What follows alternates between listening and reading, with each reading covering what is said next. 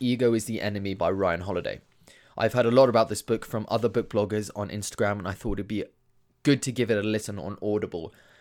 And it was published under the Tim Ferriss audio, so I knew the content of this book would be somewhat similar to Ferriss, and I was right.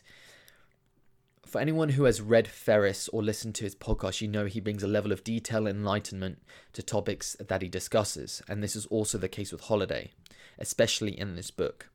Ego is one of those things that is often considered, but we are aware of the detrimental impact that it can have if gone unchecked. Modern media and conventions state ego as the backbone of success, leading to people to attribute it to success directly by being brash or outlandish. But in fact, what Holiday highlights in this book is that it's just a coincidence. If anyone were to become successful in any field, it would not be as a result of one single factor, ego being one of them. What is evident in the book is that more than often, ego is the detrimental factor. Let me repeat that. It's the detrimental factor that causes people to make mistakes.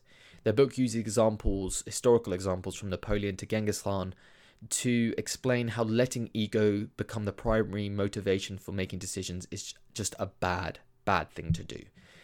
Like anything subjective, it is essential to have balance. Confidence and ego are sometimes mistaken for one another, whereas I believe them to be two different things, separated by nothing. So let me explain that. So they're two very different things, but there's a very fine line between being confident and being arrogant to the state where your ego takes over. When I got this book, I knew what Holiday was talking about because it's backed up by some of the best philosophers to have ever written, such as Seneca. Holiday believes that ego can be one of the things that is holding you back achieving what you want. And I almost think ego is something that is keeping you back, but you don't know it's keeping you back until it's gone so far that you aren't able to fix the problem that it's caused. So this book, as I said in my 1 minute book review, is a must read for all. In a world where those with massive egos are the ones who are heard, more people need to be aware that although it may seem attractive in the short term, it is fraught with danger as life goes on. Beware the ego, stay humble, and do what is right. The reader can tell from the way the book is written that Holiday is educated in his thoughts. Well-written paragraphs are mapped with arguments that get the reader thinking about themselves and how to change how they interact with the world.